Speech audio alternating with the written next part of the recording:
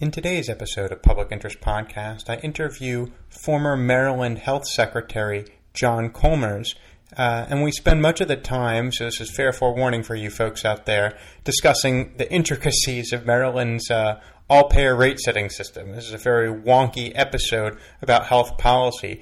But to get us kick-started, I thought I'd share with you John's thoughts on his own legacy, which, interestingly enough, has nothing to do with expanding Medicaid coverage to hundreds of thousands of individuals. It's nothing to do really with the health policy decisions that have shaped his career, but more with the mentees who he's helped over the course of his career and his gratitude to a country that allowed his parents to immigrate to the United States during a time of war. To give back to the community and to the country that made it possible for my family to survive and to thrive. Ultimately, I hope that I leave behind lots of other mentees that I now have the great privilege of working with and instilling in them the same type of commitment to public service and advancing the public good, which can be done either in the public sector or in the private sector. And while there are not many nice things about getting old, being able to find and work with young mentees is certainly one of them. Stay tuned to hear more from former Maryland Health Secretary John Colmers on the intricacies of health policy. Hello and welcome to Public Interest Podcast with your host, Jordan Cooper, where we have been interviewing politicians, activists, advocates, and others since 2016 with the intention of ennobling public service, creating a platform for positive civil discourse, and facilitating dialogue with difference. This show is the antidote for those who are tired of hearing about what's going wrong with the world. We showcase people just like you who are working to leave the world better than they found it. And that's good news. And now a word from former President John F. Kennedy with his views on public service. Ask not what your country can do for you. Ask what you can do for your country. I'll remind you that this show is made possible by viewers like you.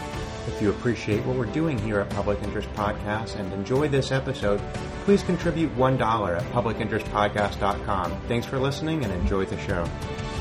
We're here today with John Colmers, former Secretary of Maryland's Department of Health and Mental Hygiene, the former Chair and Executive Director of Maryland's Health Services Cost Review Commission, which will henceforth be referred to as the HSCRC throughout the duration of this episode, and he remains a current member on the HSCRC. John is currently a Senior Vice President of Healthcare Transformation and Strategic Planning at Johns Hopkins Medicine. John, thank you so much for joining us today. How are you doing? I'm doing well. Thank you very much. Excellent. So the first question I'd like to pose to you is, what are you currently doing, or what have you ever done to advance the public interest, and why? That's a rather loaded question. I would say that much of my career, both in the public and the private sector, have been geared towards advancing the public good. I spent 19 years in state government working for the Hospital Rate Setting Commission and other regulatory commissions where I advanced the idea of healthcare being affordable and creating incentives for hospitals to be more efficient and effective in providing care to their patients and to their communities. When I was health secretary, I had a tremendous opportunity to make advances in a whole host of areas. I had the ill fortune of having to do that during a time of the worst economic downturn in my lifetime. But nevertheless, with the help of lots of people within the department and with the governor and the legislature, we were able to make some advances in a variety of areas. So that's a long answer to a simple question, but there have been a lot of things that I've been doing towards the public good. So, John, you say that you spent much of your 19-year career in state government working to create healthcare in Maryland that is more affordable. I'd like to ask you, affordable for whom? Well, I think fundamentally one needs to look at this both in terms of the cost to society and the cost to individuals. We are seeing increasingly as and I think we have reached a tipping point now where the cost of health overall within the society is becoming unbearable for many people. And while because of the Affordable Care Act, we have many people who have insurance coverage who heretofore did not have it, and many people are able to get assistance in purchasing that insurance. For many, nevertheless, out-of-pocket payments continue to increase substantially for individuals, and the cost for businesses and government, who ultimately are the guarantors of the providers of that health insurance coverage, are finding an increasing portion of their own budgets being dedicated to health care. And appropriately, the question is asked, to what end? Are we getting better results for the additional money that we are spending? And unfortunately, that is not always the case. And when you say better results, is that compared to other nations or compared to ourselves 20 years ago? Well, I think compared to ourselves 20 years ago, I think there clearly are improvements in a number of public health measures, and certainly in terms of access. But relative to the rest of the world, there are outcomes that we do not fare particularly well on, whether it is infant mortality or obesity or percentage of people dying from conditions that are amenable to treatment. We remain very high. The disparities in populations remain disturbingly large, and so for subsets of the population, either by income or by race or by geography, vastly different outcomes. And that, to me, is not an acceptable outcome. So there still remains a lot of work to be done. So as a fair forewarning to our listeners, we're about to get quite wonky, if you haven't thought so already, in the world of healthcare policy. John, I'd like to ask you to explain to our listenership, what is the HSCRC, how did it come about, and what is it trying to accomplish as the only entity of its kind in the entire United States? So Maryland in the early 1970s enacted legislation to create what amounts to a public service commission to establish rates for hospitals. And at the time, Maryland was not the only state that was doing that. There were a number of other states, New York, New Jersey, Massachusetts, West Virginia, the state of Washington, all had variants on this program. But you are correct in saying that Maryland is the only one that has stuck with it. One of the things that makes the Maryland model unique is that it is an all-payer system. Now, that's not to be confused with something your listeners may be familiar with as a single-payer model. But by all-payer, what I mean is that the rates that the Commission set are applicable to all public and private insurance companies. So whether it's Medicare or Medicaid, commercial insurance, a Blue Cross plan, HMOs, or indeed individuals who are uninsured or paying out of their own pocket, all of those patients pay the same rate for the same service at an individual hospital. And it's set by a 7-member board. That 7-member board is comprised of part-time commissioners. It's a full-time staff that undertakes the work of the commission.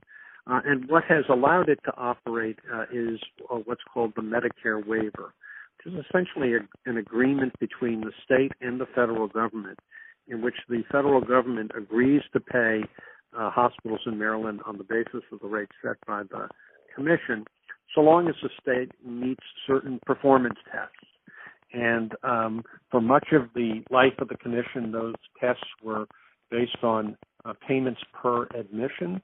And more recently, beginning in 2014, we entered into a new demonstration with the federal government that focused on per capita or overall hospital spending in Maryland. And that new experiment has been going quite well, and we are in negotiations now with the federal government to expand and extend that.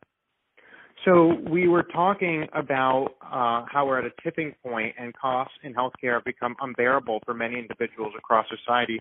How has the HSCRC's all-payer rate-setting system made healthcare more affordable in Maryland? Well, I think one of the things, and in particular, as we look at this new model that has been in place since 2014, it is essentially creating strong incentives for hospitals to work with their physician colleagues and indeed with their patients to provide care in the most effective setting and to avoid unnecessary care. So one of the things, for example, that we saw in Maryland before this new waiver was that the state had among the highest readmission rates in the country. And by that I mean a patient who is discharged from a hospital and then within 30 days comes back and is readmitted to the hospital. For those patients, for Medicare, Maryland had among the worst readmission rates in the country. And as a result of this new model, hospitals have worked very hard in the transitions of care over time as patients are discharged from the hospital, making sure that there are good handoffs out into the community, whether that is back to the patient's home or into skilled nursing facility or elsewhere. That we've now brought down, hospitals have now brought down the readmission rate for Medicare to the national average in about 3.5 years' time. We've also held overall hospital spending per capita in Maryland to less than the rate of growth in the economy as a whole over the first 3 years of this new model. And we were able to save, in addition to that, significant savings to the Medicare program over that time for hospital spending, and doing so without increasing spending outside of the hospital to such an extent that it swamped whatever hospital savings we had. So I think we're on to something here. It seems to be working in aggregate. I think there are still issues that the commission has to deal with in how in how these dollars are attributed to various hospitals. There are still growing pains that have to be addressed, having to do with where volume is shifting among hospitals and whether there are appropriate adjustments for certain types of facilities, in particular our two academic medical centers. But leaving that aside, in aggregate, the system seems to have functioned well, and I think it is something that, generally speaking, has saved money and offers some great promise. Now, John, we've been speaking about hospital spending extensively, and you've already spoken about how we're shifting from volume to value, from fee-for-service to per capita hospital spending. Obviously, many health policy experts around the country are aware that one of the hallmarks of this transition to value over volume is downscaling the setting of care from ICU to general hospital inpatient bed, from hospital to outpatient to care in the community. The question I have for you is, why don't we have HSCRC applying to other settings of care outside of the hospital?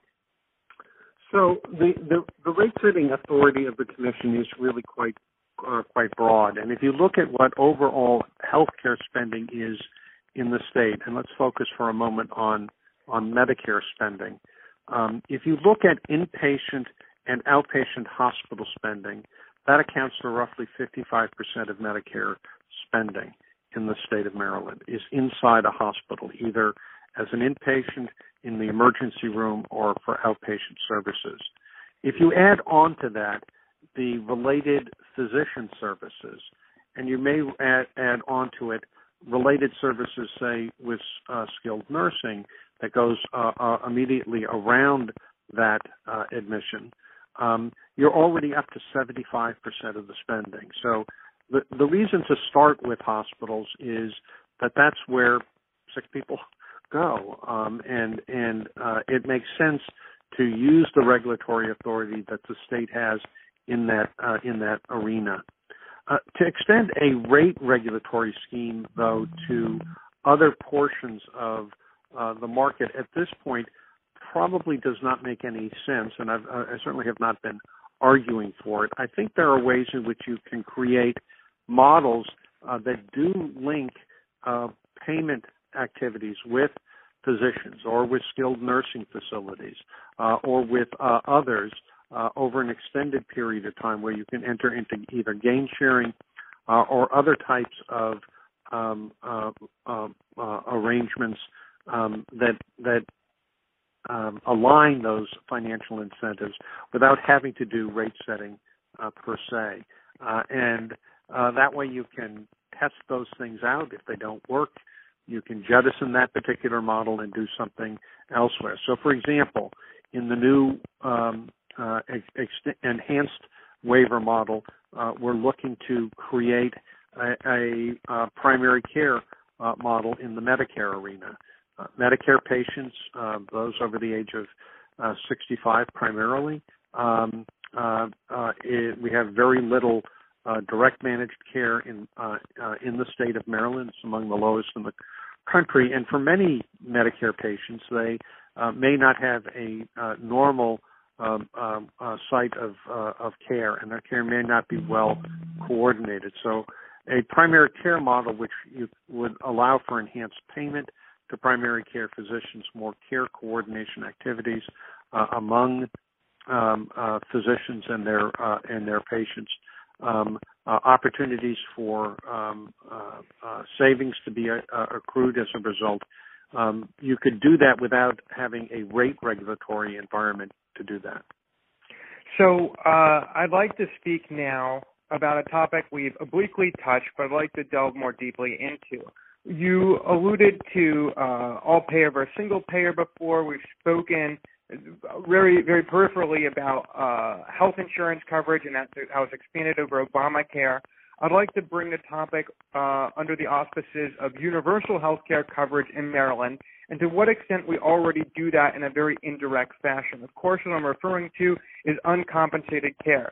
Now, the HSCRC does set all reimbursement rates for all procedures done in hospitals for all payers, and these rates are adjusted on a certain period of time, and when they are adjusted, they account for the proportion of uncompensated care, that is, care given to individuals who are uninsured in that hospital. If you have a higher burden of uncompensated care, then your rates for an unrelated procedure in the hospital are increased. The question that I have for you, John, is the extent to which Marylanders are already paying to insure the 400,000 individuals in Maryland who are uninsured through this cost deferment, cost shifting sort of scenario where the HSCRC is already compensating for uncompensated care once, and then second, how hospitals and health insurance companies are in fact tax exempt primarily because they provide uncompensated care as a community benefit. Are we already paying for universal health care coverage twice over, even though we have a 400,000 person population of uninsured people? Well, let's begin with the idea that it is far better to have people covered and have proper health insurance, and therefore can gain easier access to preventive services and care more regularly before it becomes so severe that it does require them to go to an emergency room or to a hospital. So whatever we're talking about in terms of providing uncompensated care through hospitals would always be, in my mind, considered a second best solution.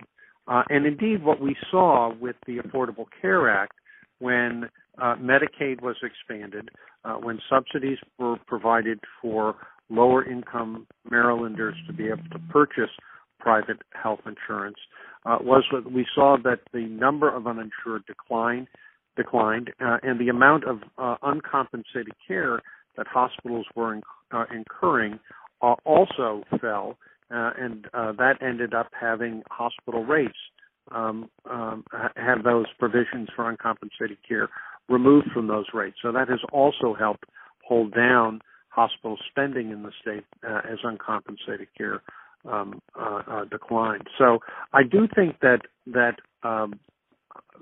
figuring out better ways to provide health insurance coverage to me is a preferable approach.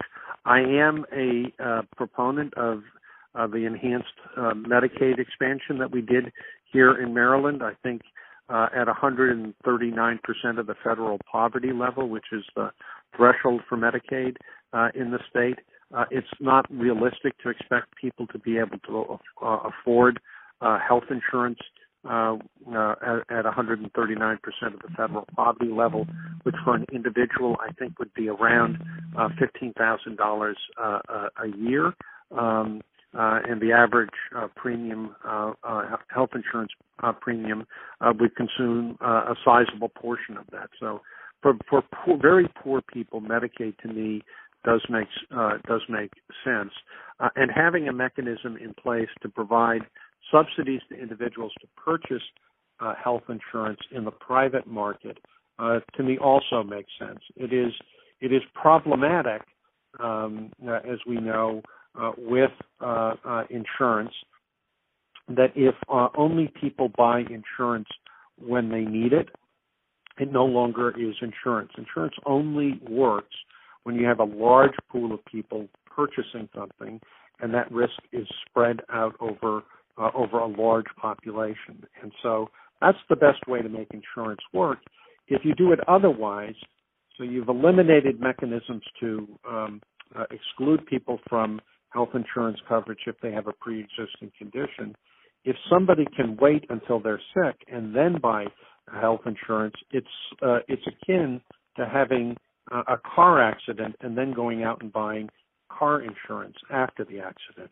But we all know that doesn't work. And so figuring out better ways to get people covered by insurance, to me, is the better way than relying on uncompensated care pools to account for that. While you were Health Secretary of Maryland, despite sitting as Secretary during the Great Recession, you presided over the expansion of Medicaid to 200,000 individuals. Now, I'd like to ask you on the topic of universal health care, what do you think about Medicaid for all as a public option that could be means tested and purchased by individuals with higher income brackets? Yeah, so I was, it certainly was not me, it was the governor and the General Assembly who enacted that legislation while I was Health Secretary, and I was a strong proponent of that expansion, which was to cover parents of children who are covered under the Medicaid program. I don't know whether I have ever heard of a proposal in which Medicaid would be used as the vehicle. Remember, as you know, Medicaid is a program that's funded jointly between the federal and the state government, and that might be difficult. There are folks who have talked about a Medicare for all buy-in option. There are states that have looked at ways of expanding their the purchasing power as a state for health benefits by pooling together their Medicaid activity along with their state employee health benefit plan and services that are purchased for other public employees. That might be used as a mechanism. Again, I will leave that to others at this point to decide how best to expand that coverage. But I had not heard of a Medicaid for all or a Medicaid buy-in as an approach. So there's an experiment in Montgomery County, departing from our wonderfully interesting discussion on healthcare pricing and the expansion of health insurance coverage. I'd like to speak about two programs that have been successful in Montgomery County that have to do with healthcare, but also with the judicial system. So, of course, I'm referring to mental health and drug courts, which both are in existence in Montgomery County. You have a history of having helped or presided over the expansion of substance abuse services to 33,000 Marylanders.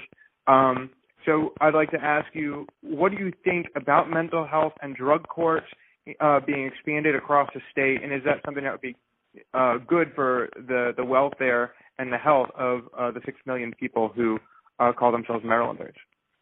Well, it is my understanding that indeed both mental health or behavioral health courts mental health and substance abuse courts are in various jurisdictions around the state. Although Montgomery County may have led the way, I know that there are these so-called problem-solving courts elsewhere around the state. I am a proponent of them. They do. One of the more pleasant jobs that I had as secretary was the opportunity to occasionally go to the graduation ceremonies for people who had been sent to drug court and were being graduated from that program. It's not a panacea. The recidivism, there's still a recidivism rate. Addiction and mental health problems are difficult diseases to overcome. But it seemed to me a far better approach purely to incarceration if you have an individual who's willing to enter into a treatment program to be able to address the problem. So, John, as we approach the end of this podcast episode, I'd like to ask you a final two-part question. I'd like to ask you, one, to speak to the patients and the people of the state of Maryland about why you've given your life to public service, to advancing the public interest within the realm of healthcare, and two, what has been the impact of your work? What would you say at the end of your career, whenever that might be, what would you hope would be the legacy of your time in public service? Well, the answer to your first question is, I think, does go back to my upbringing.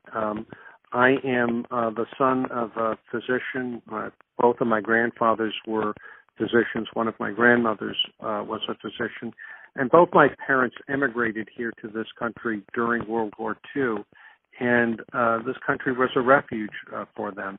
If it weren't for that opportunity for them to come here, I certainly would not be here. And I think a large part of who I am and why I decided to go into this field was in many ways to give back to the community and to the country that made it possible for my family to survive and to thrive. And so I certainly credit my parents, my grandparents, with giving me that sense of public responsibility.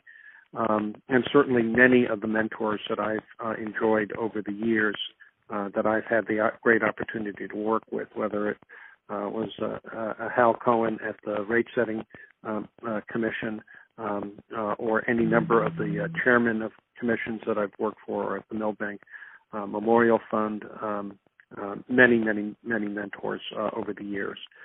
So I give them all credit for why I'm doing this. In terms of what I would hope to leave as a legacy, ultimately I hope that I leave behind lots of other mentees that I now have the great privilege of working with, and instilling in them the same type of commitment to public service and advancing the public good, which can be done either in the public sector or in the private sector. And while there are not many nice things about getting old, being able to find and work with young mentees is certainly one of them. And that has been John Colmers, former Maryland Health Secretary and former Chair, Executive Director, and current member of the HSCRC, current Senior VP of Transformation at Johns Hopkins Medicine, who speaks about America at a tipping point where we've reached a point in society with unbearable healthcare costs. He speaks of his efforts over the past many decades to contain those costs in the state of Maryland and the very many policy innovations that he has been involved in implementing in Maryland that have been geared towards improving value, which is to improve health outcomes, which he warns us are better now than they were, say, in the 1990s for the state of Maryland, but not better now compared to Europe in 2018. So John is trying to improve healthcare quality and reduce healthcare costs in order to improve health throughout the state of Maryland. John, I'd like to thank you for joining us today. Thank you very much, and my best to you. This has been another episode of Public Interest Podcast with your host, Jordan Cooper, where we interview politicians, activists, advocates, and others who seek to improve the state of the world. I'll remind you to subscribe on publicinterestpodcast.com, iTunes, or your favorite podcast listening platform. And please join the conversation by calling 240-630-0380 or emailing engage@publicinterestpodcast.com. Thanks for listening.